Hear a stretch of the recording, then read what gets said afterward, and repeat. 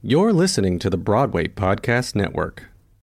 When you need mealtime inspiration, it's worth shopping Kroger, where you'll find over 30,000 mouth-watering choices that excite your inner foodie. And no matter what tasty choice you make, you'll enjoy our everyday low prices, plus extra ways to save, like digital coupons worth over $600 each week. You can also save up to $1 off per gallon at the pump with fuel points. More savings and more inspiring flavors make shopping Kroger worth it every time. Kroger, fresh for everyone. Fuel restrictions apply. Grand Canyon University's RN to BSN online degree program makes earning your bachelor's in nursing possible. Balance online coursework with local in-person clinicals to position yourself for potential leadership opportunities in the time you have from wherever you are, leaving room for what matters. Achieve your goals with your personalized plan and team behind you. Find your purpose at Grand Canyon University. Visit gcu.edu. Welcome to Theater Geeks Anonymous, the podcast about Broadway flops, scandals, and new work. I'm your host, Ebony Vines. And I'm your host, Pamela Shandro. Don't forget to rate, review, and subscribe to the Theater Geeks Anonymous podcast on the Broadway Podcast Network and all your favorite podcast listening apps. Thank you. I just took a drink of water. You pressed record right as I took a big drink of water. Welcome. What's up, Theater Geeks? It's another regular episode. We're going to doing it. We are doing it. This one, oh bless.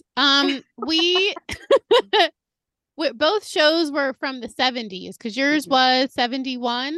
Yes, 71. 2x2 was in 71. Okay.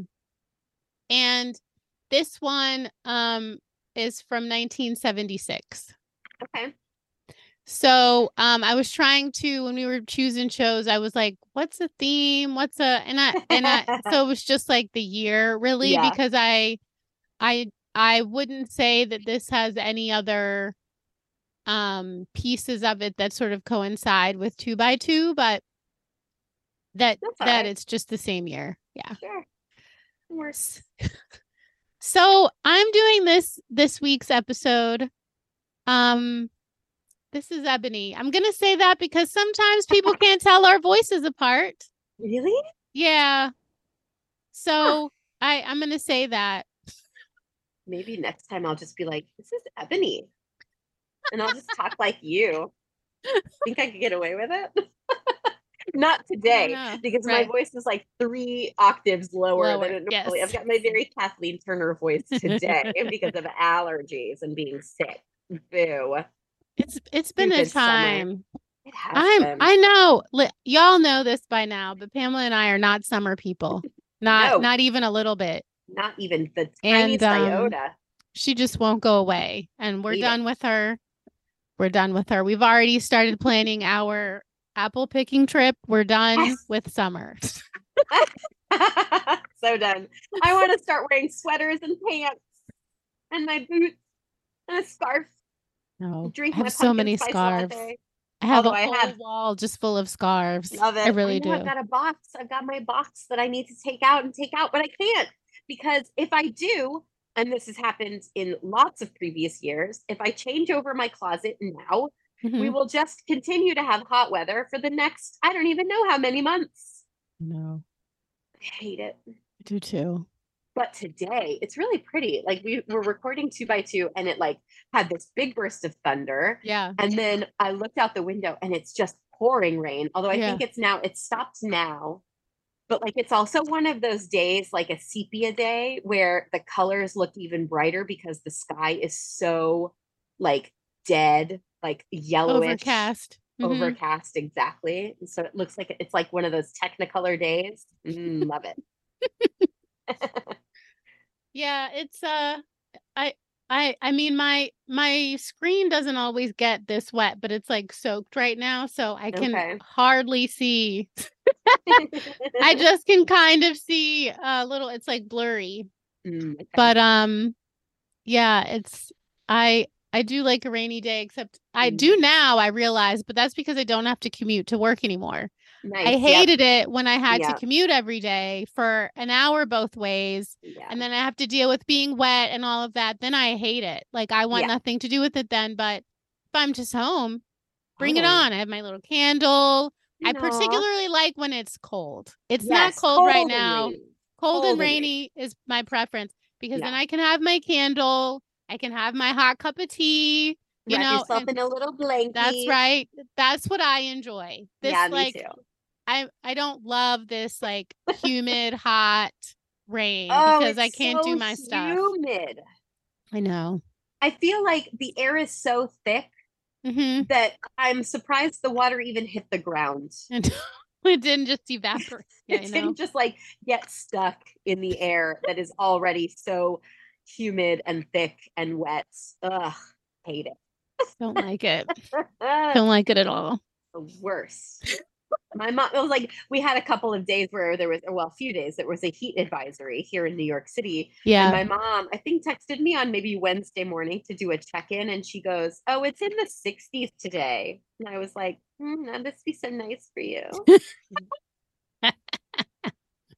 Oh, the 60s. Lovely. I know. Meanwhile, it's 90 here. Yeah, we've got hurricane humidity happening right now. Like no storm, but just the humid, horrible parts of a hurricane. Well, hurricanes are horrible, so I'm glad we don't have that. Yes, that was terrible. No, that sounded really awful, and I do feel terrible for the people that are like actually in hurricane world right now in Florida. Because the one that's like near us that keeps threatening us is Hurricane Lee. Yeah, so that one's still on her way. Mm-hmm. I just saw the headline about it. I didn't read the actual story. So that one, I think we've still got probably to look forward to her later on, but it does look like it's actually going to be making its way up the Northeast coast. Okay. Where the hurricane that just happened in Florida stayed in Florida, like southern Florida. And it didn't even make it up like the east side of the coast there. I think it was just all south. So that's good. And then there was another hurricane that was happening in California, like a couple weeks ago. Well, they had a double whammy because they had an earthquake too. Yes, it was a hurricane. It was there. You go. Nuts, absolutely totally nuts. Guys, it's climate change. Which looks very similar to the apocalypse. And if we don't do something now, we might as well just bring on the end of the world as we know it. Mm-hmm. And I know I'm saying that flippantly, but it actually does. Like, I'm serious about that. Yeah, no, it's true. It's true. It's true. Yikes. On that very happy note, we'll start talking about a story that's like very waterlogged. And so the musical that I'm doing is Home Sweet Homer. Ooh. I see the title over and over again when we go through the list of musicals, but I really have no idea what, other than like maybe it's Odysseus. Yes, correct. Okay, yes, there you go. It is an adaptation of the Odyssey. All right. A 1976 musical. It's an adaptation of the Odyssey, and the story focuses predominantly on Odysseus trying to come back home and his wife Penelope waiting for him. Gotcha. I will warn you all from the beginning. It's like I was unable to find a full synopsis, so I will not be giving that here.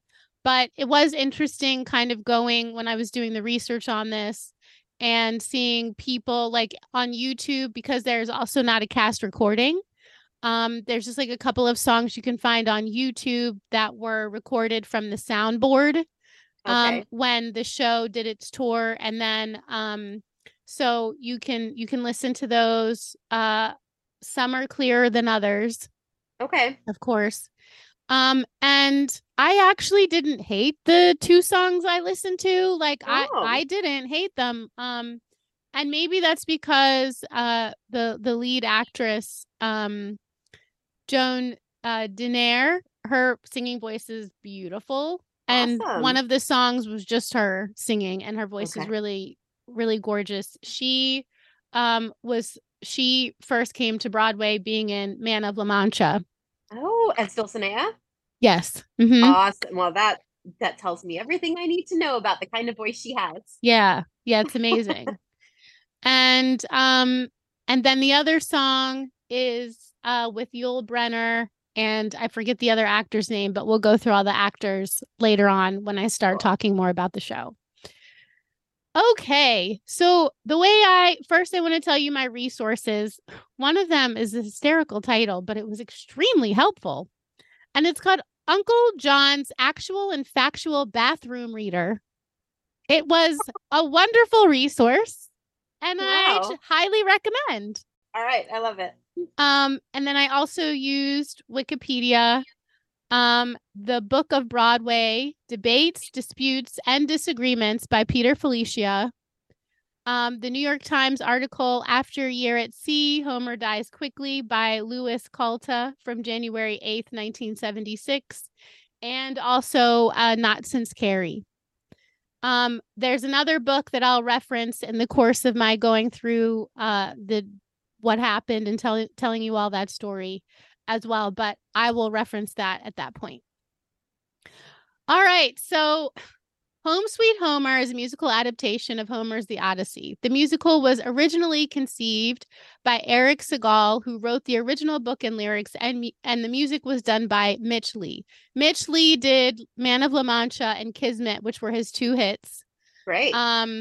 He did a series of flops after that. Okay. So this musical was sort of meant to be like a comeback for Mitch and also Yul, because Yul, everyone just knew him from The King and I, and that was the show that he did, and that was the show that he just did over and over, and he was looking to have something else to bring him back to Broadway.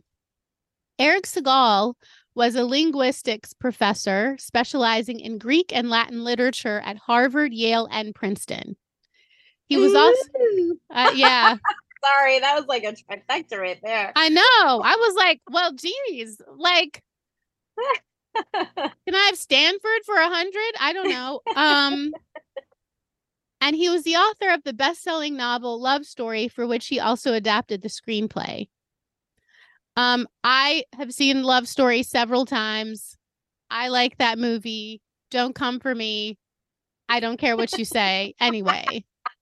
And it was like one of my mom, it was like one of the things my mother introduced me to. And I will just say to you all, the only reason I'm literally here is because my mother introduced me to lots of things. And Love Story is one of them. The Odyssey musical, I said that part already, was Yul Brynner. He wanted something as big and I guess sort of rich as he felt like playing the King of Siam was. And so he, of course, played Odysseus in this musical. The musical was about Odysseus's 10-year journey back to his wife Penelope after the Trojan War. And although the musical felt like a spoof, it was meant to be a sincere attempt at a musical about the Odyssey, a la Les Miserables and Ragtime, which were both successors of this show. The musical, titled Odyssey at this time, had a fairly modest production with a small cast and began a national tour on December 9th of 1974 at the Hanna Theater in Cleveland, Ohio, where it opened to favorable reviews. After such a good beginning, Yul Brynner said that he thought the show would run for 2 years on Broadway. This was followed by a run at the Kennedy Center and many other theaters for a year-long run across the country to try out the material. Wow. So the tour went as follows. As I said, it was the Hanna Theater in Cleveland, Ohio. That went from December 9th of 74 to the 14th of 74. Then the Kennedy Center Opera in DC. That went from December 19th to January 25th of 1975. Then they were in the Erlanger Theater in Philadelphia, and that went from January 28th of 75 to February 22nd of 75. They had only one preview in opening week. Then they went to the Royal Alexandra Theater in Toronto, Canada, and that went from February 25th of 75 to March 22nd of 75. Then they were at the Bushnell Theater in Hartford, Connecticut. That went from March 24th to March 29th of 75. And then the Boston Colonial Theater, which a lot of shows go to now because it had a massive renovation a few years back. So that went from March 31st of 75 to April 26th of 75. And I have a little note about this particular set of performances. The marquee at the Colonial Theater left off Joan Dinair, who was playing Penelope. It left her name off the marquee. Oh. Uh-huh. And because it was stipulated in her contract that her name always be on the marquee, she requested that it be cloaked in black. This caused some of the theater goers to believe that Yul Brynner had died. Oh.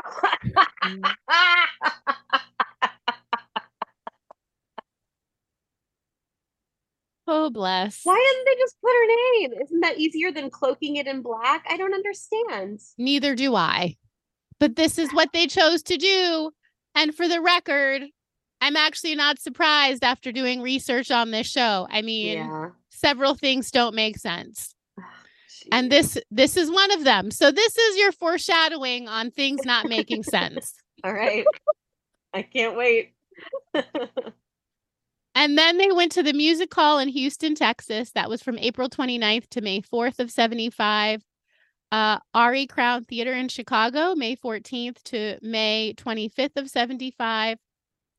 And then the Amundsen Theater in LA, and that went from June 10th of 75 to August 23rd of 75.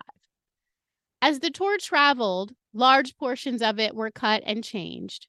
Like, for example, 2 acts were condensed into 1. Oh. Mm-hmm. And they also changed the title from Odyssey to Home Sweet Homer. Okay. But even with these cuts, somehow the show also seemed to get bigger and more expensive. The original production was capitalized at $478,000. And of course, that's in like 1975 money. And I did not allocate for what it would be now. But although the reviews in Ohio were good, they began to deteriorate as the changes were made. During the tour, the original book writer, Eric Segal, left the production and asked his name and material be removed from the musical. These are quotes that I'm going to recite from the New York Times article that I mentioned at the top of the episode. When we got to California, Mr. Marr added, Eric felt he did not want to work on the show anymore. He felt there was a way of making script improvements. Eric, who was attacked violently by the critics, chose to withdraw. But Gene Walsk, general manager of the musical, said the show was closed down at one point while the matter of script changes was being arbitrated. Mr. Segal contended that revisions had been made without his permission, thereby abrogating his contract with the producers. A settlement was reached under which Mr. Segal's name was removed from the credits. He retains a 3% to 4% interest in the show, said director Albert Marr. Mr. Segal, believed to be visiting in Tel Aviv at the time of this article, was replaced as co-author of the musical's book by Roland Kibbe and by Charles Burr and Foreman Brown as the lyricists. The currently credited writers are book by Roland Kibbe and Albert Marr, lyrics by Charles Burr and Foreman Brown, and music by Mitch Lee. So if you go anywhere and look for Home Sweet Homer, that's what you mostly see. Mm-hmm. And actually, if you go to Eric Segal's Wikipedia, there's no mention of Home Sweet Homer. Wow. Yeah. Marr rewrote much of the book and lyrics and then fired the choreographer Billy Wilson and took over his duties as well. Not only were delays caused by the rewrites, but the 2 lead actors, Yul Brynner and Joan Dinair, frequently missed performances due to an ongoing illness they both attributed to food poisoning. Oh, yikes. This is also from the New York Times article. In April of 1975, the 2, together with Dinair's husband and Marr and Brynner's wife Jacqueline, filed a $7.5 million lawsuit against Trader Vic's in Manhattan, alleging short ribs they ate there shortly before the start of the tour were poisonous and had left them ill, weak, and infirm. Oh my gosh. Do you know the outcome of that case? They didn't win that case. Yeah, they didn't. No, they didn't win. They didn't win. Yeah. Wow. Yeah, it's crazy. So although the material left a lot to be desired, many critics did notice how hard the cast was working to make the musical playable and entertaining. In the Complete Book of Broadway Musicals from the 1970s by Dan Dietz, he states that Yule brought his usual charisma to the part of Odysseus. He was also a big draw to the show and why the cast played to sold-out crowds on their tour. Not only was it obvious how hard Yul Brynner was working on the stage, but it was obvious that the rest of the cast was as well. But they couldn't beat the poor material they had to work with. Because of this, the show became a more pompous and pageant-like retelling of the Odyssey. He also stated, and by he I mean Dan Dietz, also stated that there was the addition of Odysseus in a myriad of costumes so he could observe what was happening back home with his wife, because she was being proposed to by so many different people because everyone thought Odysseus had perished. Right.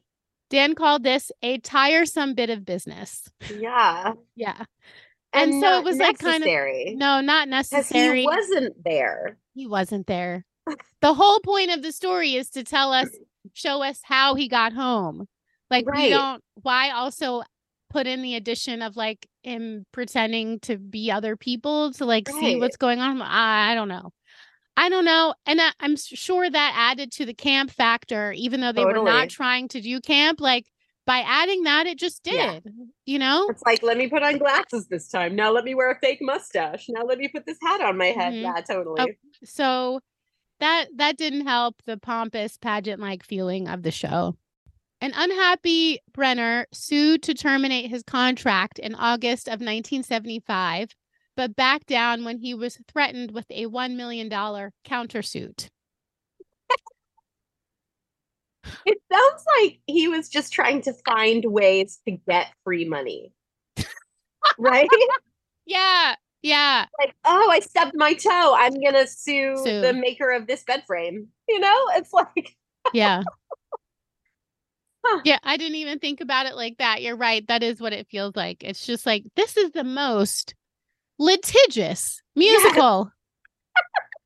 I wonder if it is the most litigious. We're going to have to go back through our books and like and find out if it is. There's definitely been some Sue Happy producers out there. But it's just like the actors are suing the producers, the writers are suing each other. Like they're suing restaurants. I mean, come on. Like, it's crazy. Just absolute madness. Also, because Segal's work had not been completely struck from the musical, he sued again in the fall of 1975, and the show did close for a brief period of time. So he sued to have the show shut down until it took out, because when he sued, he wanted his name off and everything he wrote gone. Right? Wow. See, like, I didn't understand fully that was the case. Like, have your name taken away. That's one thing, but like every single thing he had any part in. Wow. He wanted it all gone. And so the show did close for a brief period of time, but like right now you're looking at, if Yule just sued for termination of contract in August of 75, and then in the fall of 75, which we're getting very close to the Broadway opening at this point, like extremely close. Eric is also suing again. I mean, it's just like, how do you function when you're constantly in court? Yeah. You know, and you're spending so much money on legal fees to be defended. And it's almost like, would it have been better for you to just shut down everything? Right. It would have cost you less money. Right. And like, if you're looking at your star and draw, because he had a name at that point, people knew who Yul Brynner were. Right. And that's why the tickets were selling $4 million worth of tickets. Yeah. Oh my gosh. Yeah. But your star and the person that helped write your script don't want anything to do with you anymore. Like, well, let's take a step back and look at why that is. Yeah. Crazy. Yeah. What was the reason behind Peter Segal not wanting a part of it again? Eric Segal? Oh, Eric Segal, I'm sorry. Yeah. It's because, like I said, the critics killed him. Like, he was terribly abused by the critics. And nobody else, but it was just him? I doubt it was just him, but he felt it the most. Right, because he wrote the book and lyrics, and then Mitch just did the music. And so he just felt very, he just felt destroyed by them. Yeah. And so, you know, if it, by the time he was wanting to leave, well, that was LA. So that was like pretty close to the end of the tour. Mm. But it's like, and then his work wasn't taken out and they weren't able to, I mean, you're basically at that point, if he wants everything gone, you're having to write an entirely new musical. And like starting from scratch. Right. And so you're going to have to wait another several years because it takes many years to write a musical. So I wonder when in that tour things started to go south. It was right after the Ohio production. So the Ohio production at the beginning had good reviews. Yeah. And then immediately after, everywhere else, they were like panned. It says mixed. So there were some people who were kinder, but like overall, the reviews were pretty terrible. But also because it was selling so well because of Yule, right? Mm-hmm. So like I said, they were performing to sold out audiences. And you know, I'll read this down the line, but like Yule stated that they were getting a lot of standing ovations is because of him. Yeah. Yeah. You know, there have been a lot of really bad plays and movies that have had a name in them that people go and see, but that are really objectively terrible to watch. And like I said, like the two songs I listened to, I didn't hate them. Like I didn't think they were so terrible, but to be honest, I mean, he wrote Kismet and also Man of La Mancha. I mean, like those both are shows with very powerful messages. The lyrics and book are really, really strong. Yeah. So I can't imagine that it's hard for me to wrap my head around the fact that it wouldn't be a really well-written show. At least for the music parts, because a lot of the things I read when they talked about the book, it felt very sort of episodic, and it didn't feel like it was gelling very well. Okay. And it felt like sort of disparate and scattered and kind of all over the place. Okay. And I think those were a lot of the reviews, you know, and I mean, it's not like Eric's not a good writer or a seasoned writer, but writing a musical so different from writing a book or doing any sort of like educational or, you know, journalistic work. It's so different. Yes. And it's very, very hard to do. And so I think, you know, he must have struggled with trying to, I mean, this is the only, you know, play or musical that I saw that he had written. So. Okay. You know, he did write the screenplay for Love Story, which is a very good screenplay, but it's just not the same as a play or a musical. Right. It's not telling the same. A story is hard, but also like you look at the source material, which is a very, very long book. So he big. Told that story over thousands of pages. Like it's a difficult thing to condense into a 90-minute show. Right. So before coming to Broadway, Home Sweet Homer grossed over $4 million in a total of 348 performances. Nevertheless, it arrived here with a burdensome deficit of about $1 million. Mm-hmm. In November of 1975, the scheduled Broadway run was canceled until Yul Brynner reminded the producers that his contract stated that the show had to play in New York at least once. They should have just rented a tiny little theater for a weekend. I know.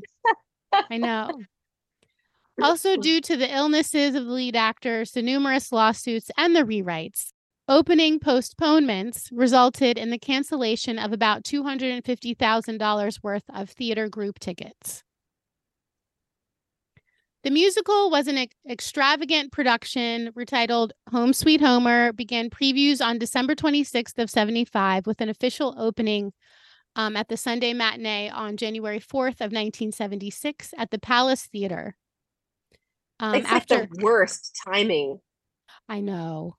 I mean, the previews weren't because like that. Well, no, it's all post-Christmas. Right. So it's totally like literally the day after Christmas. Yeah. It's not great. I wonder if that was by design. But I also wonder, too, if they weren't able to get a really good deal on the theater because of the timing. Right. Like you're able to get a spot. And I also think like how much more money would they have had to spend if they're already in a deficit, if they're having to wait till like March or April to open? Yeah, it's true.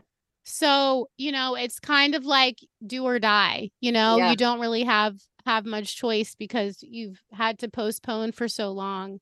And had they opened, like in the summer, it might have been a little bit better for them. They might have lasted a little bit longer. Yeah. Mitch Lee had a reputation for getting rid of song lists in the programs of his shows. He did this with Man of La Mancha and An April Spring, just to name a couple shows he did this with. But for the New York premiere, he added songs. So there ended up being 2 different programs with 2 different song lists for the New York opening. I mean, this whole thing is also just like a exercise in not being able to make decisions. It's just like people, or the right hand doesn't know what the left hand is doing. It doesn't. We're suing because we want to leave. Now we're suing because you said we were going to New York and now we're not. Just like somebody make some strong choices. Well, and the thing is too, like once court is brought into the mix, you can't start making decisions. Like you just can't. You're stuck. You're stuck because this thing is hanging over your head. Then certain decisions can't be made, but then other decisions, if they are made, could lead to more suing. And it's just like, oh, for crying out loud. Such a mess. Absolute mess. The producers didn't even wait for reviews. So they announced the show's closure right after the curtain came down on Sunday, January 4th of 1976. The show closed with 11 previews and 1 performance at the Palace Theater. So Yul got his 1 performance in New York, right? Wow, yep. Jeez. More from the New York Times. Although the out-of-town notices were poor, Roger L. Stevens of Kennedy Center Productions Incorporated, sponsor of the venture, whose producing credits numbered more than 100 at the time of this article, said, "I personally liked the material. There were outstanding songs in it, but I've never found a way how you can beat the New York critics. This does not discourage me at all. You can't expect everything to work well. You've got to take the bad with the good. That's the way life is." Okay. Right? I like that. I know. He's right. Like, life is hard. It's life. What are you going to do? Not everything's going to work in your favor. That's right. Mr. Brenner said Home Sweet Homer had an honorable career, adding over 85% of our audiences gave us standing ovations. There must have been something that was good about it. If there hadn't been, we wouldn't have continued. And then, as I don't know, most of you might know this about Yul, but unfortunately, because he did pass of cancer, he never got his wish of being in another successful Broadway show and played the King of Siam for the rest of his life. But his last tour was produced and directed by Mitch Lee. Okay. Home Sweet Homer, as I stated before, never really had a cast recording. So there's just, like I said, floating around sort of these recordings from the mixing board. Yeah. So that's Home Sweet Homer. Interesting. There have been a few sort of like concerts or stage readings, not a ton of them of the show. And you can search those and check those out. I recommend going on YouTube and like trying to hear the songs. Like literally all you have to do, if you go on Google, just Google Home Sweet Homer musicals and click on videos. Okay. And immediately like a bunch of the songs will pop up from YouTube. Nice. So that's how you can find it if you want to listen to any of it. And like I said, like I don't think it's terrible. I mean, like I stated, Mitch had several flops. Like I mentioned one of them, and here's the April one was also a flop. And Yul did have like two, I think he had two other tries at shows that were not The King and I. Okay. That did not succeed. So, you know. Yeah. I think it's very telling that the time that Yul Brynner was in this business, and also the fact that he is ethnically not white, is kind of probably what put him in that box. Yeah. Which is really sad. It is. And gotta be super frustrating. Yeah. Yeah. I mean, it's just like, it's like I watched the Rita Moreno documentary and all that she went through, and like also having to do like brown face, and it's just like, and obviously she was around when he was, and so it was a time where, and there's a lot of controversy around him playing the King of Siam because it's also basically like a version of brown face, and it's just like it's yellow face. Yeah. And so I just, they were, I mean, Rita's with us still now. And so we get to see her play all types of parts, and she's just consistently freaking delightful. But, Yul didn't last that long because of cancer, and so we didn't get a chance to see him into his like 80s and see if like he would be able to play more parts that were created for, someone like him. And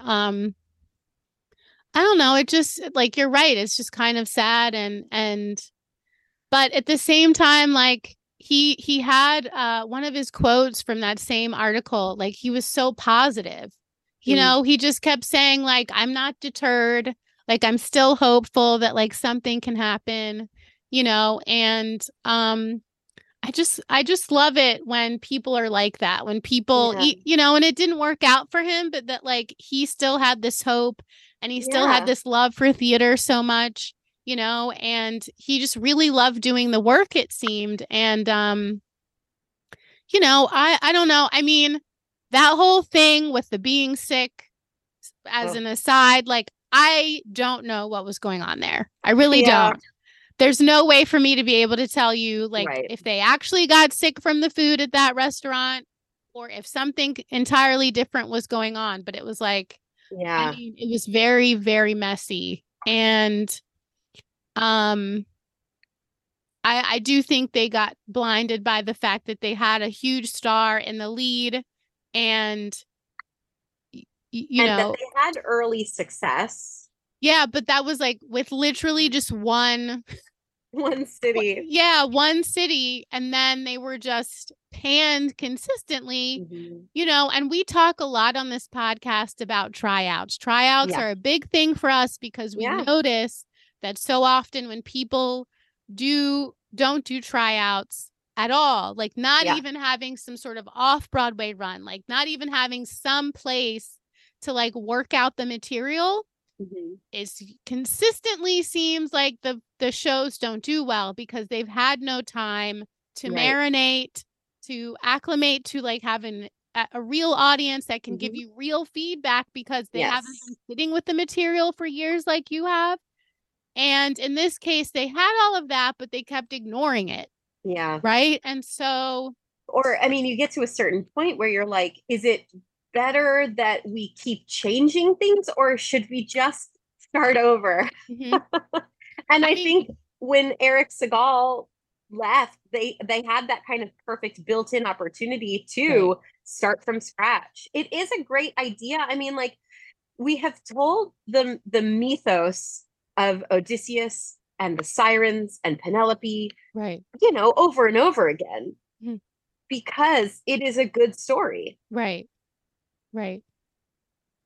Yeah. Speaking of, the Hudson Valley Shakespeare Festival right now is doing a one-woman musical called Penelope that's just about Penelope's perspective. Cool. Yeah. I like that. Me too. And so I'm going to try and see that next weekend. So nice. When we do our next intermission sode, if I'm able to go, I'll let you all know how that was. But yeah, because like, she's the interesting one. Right. He was left alone for decades. Yes. I don't remember how long it was, but it was a very long time. Very long time. Left alone to raise her son all alone.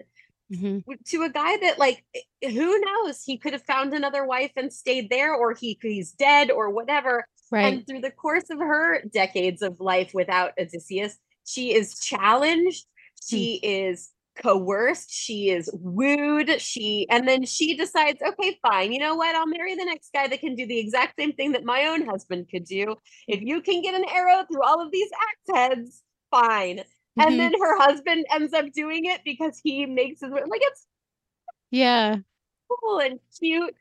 And it's a true love story. Although, why would you leave your wife for that long? But that's cool. Whatever. I mean, it was war. It was war. It started out that way. Yeah. And I guess, I mean, and that is the Odyssey of it, right? He tried to get home, but he just kept getting sidetracked. Yeah. And I suppose if your whole crew turns into pigs, that's a problem. That's a problem. Makes it harder. Makes it a little harder. It's a little plot twist there. Right? Yeah. I remember seeing the story of the Odyssey first on Wishbone. Do you remember Wishbone on PBS with the Jack Russell Terrier? Mm-hmm. That's when it's first mentioned also in some of the stuff I read, like the Wishbone episode is mentioned. Oh, it's a really good episode. I mean, I remember it, and that was however many decades ago. But yeah, that was the first time I like really understood the full scope of the Odyssey. Because you always hear about the sirens, you hear about, putting the arrow through the axe heads, but you don't like really put it together with it being the same story of the same person. Right. And it's neat. Mm-hmm. It is. So, for this wrap up, I just want to say, Google Home Sweet Homer, listen to a couple of the songs. The one with Yul Brynner is in the best shape. So I'd encourage that one. The one with Joan is not in great shape, but you can still hear how beautiful her voice is. So it's still worth the listen. But it is quite grainy. So, just know that. But, I mean, we do this show so everybody gives things they've never heard of, like, a chance. And, like, I'm probably not going to listen to the show incessantly. Like, it's not going to go on my top 5 or whatever. But maybe one of you all is going to really like it. And maybe you're going to want to try to find the score. And maybe you're going to see, like, where the holes are and the revisions need to be. And, like, maybe you'll make something really fun and cool out of it. And there have been several other, people who've tried to make Odyssey musicals. And it's not for the faint of heart because it's such a huge story. But, it's such a huge undertaking. Yeah, it is valiant effort. And two, I would say, like, to hire somebody who is a Greek, linguistics professor, like, that was a smart move, I feel. Totally. So I felt like, I was like, well, that was smart to have somebody who knows the material very well. But unfortunately, like I said, writing a musical or a play is like its own animal, and that can be really hard. And, so much goes into it, though. And so a lot of times it isn't just having a good story. It's the timing of it. It's finding the right audience. It is the infighting. It sounds like there was a lot of inner turmoil within this show. Exactly. And that will always play outside of the backstage area. Always. Yep. Same with 2x2. Danny Kaye was kind of a jerk to his co-stars, and it showed on stage. Yeah. So there you have it. Thank you all so much for listening. Check out Home Sweet Homer. Yeah. And that's it for me. All right. Yay. Bye. Thank you for listening to our podcast, Theater Geeks Anonymous. You can follow us on Instagram and Twitter at TGA Beway, and on Facebook at Theater Geeks Anonymous. And if you want to tell us how much you love us, or you have a great story about one of the shows we've talked about, drop us a note at TGA Beway @gmail.com. You can also support us by going to patreon.com/TGABWAY. Until next time, geeks. Hey, it's Leslie Odom Jr. here on the Broadway Podcast Network to tell you about the Rise Theater Directory, a program of Maestra Music. Rise is a national online resource designed to connect and empower backstage and administrative and creative theater professionals from underrepresented backgrounds.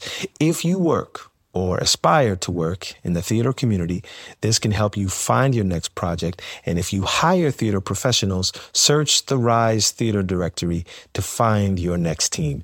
Create your profile now and get more information by visiting risetheater.org. That's theater with an RERISETHEATRE.org, because only together we rise.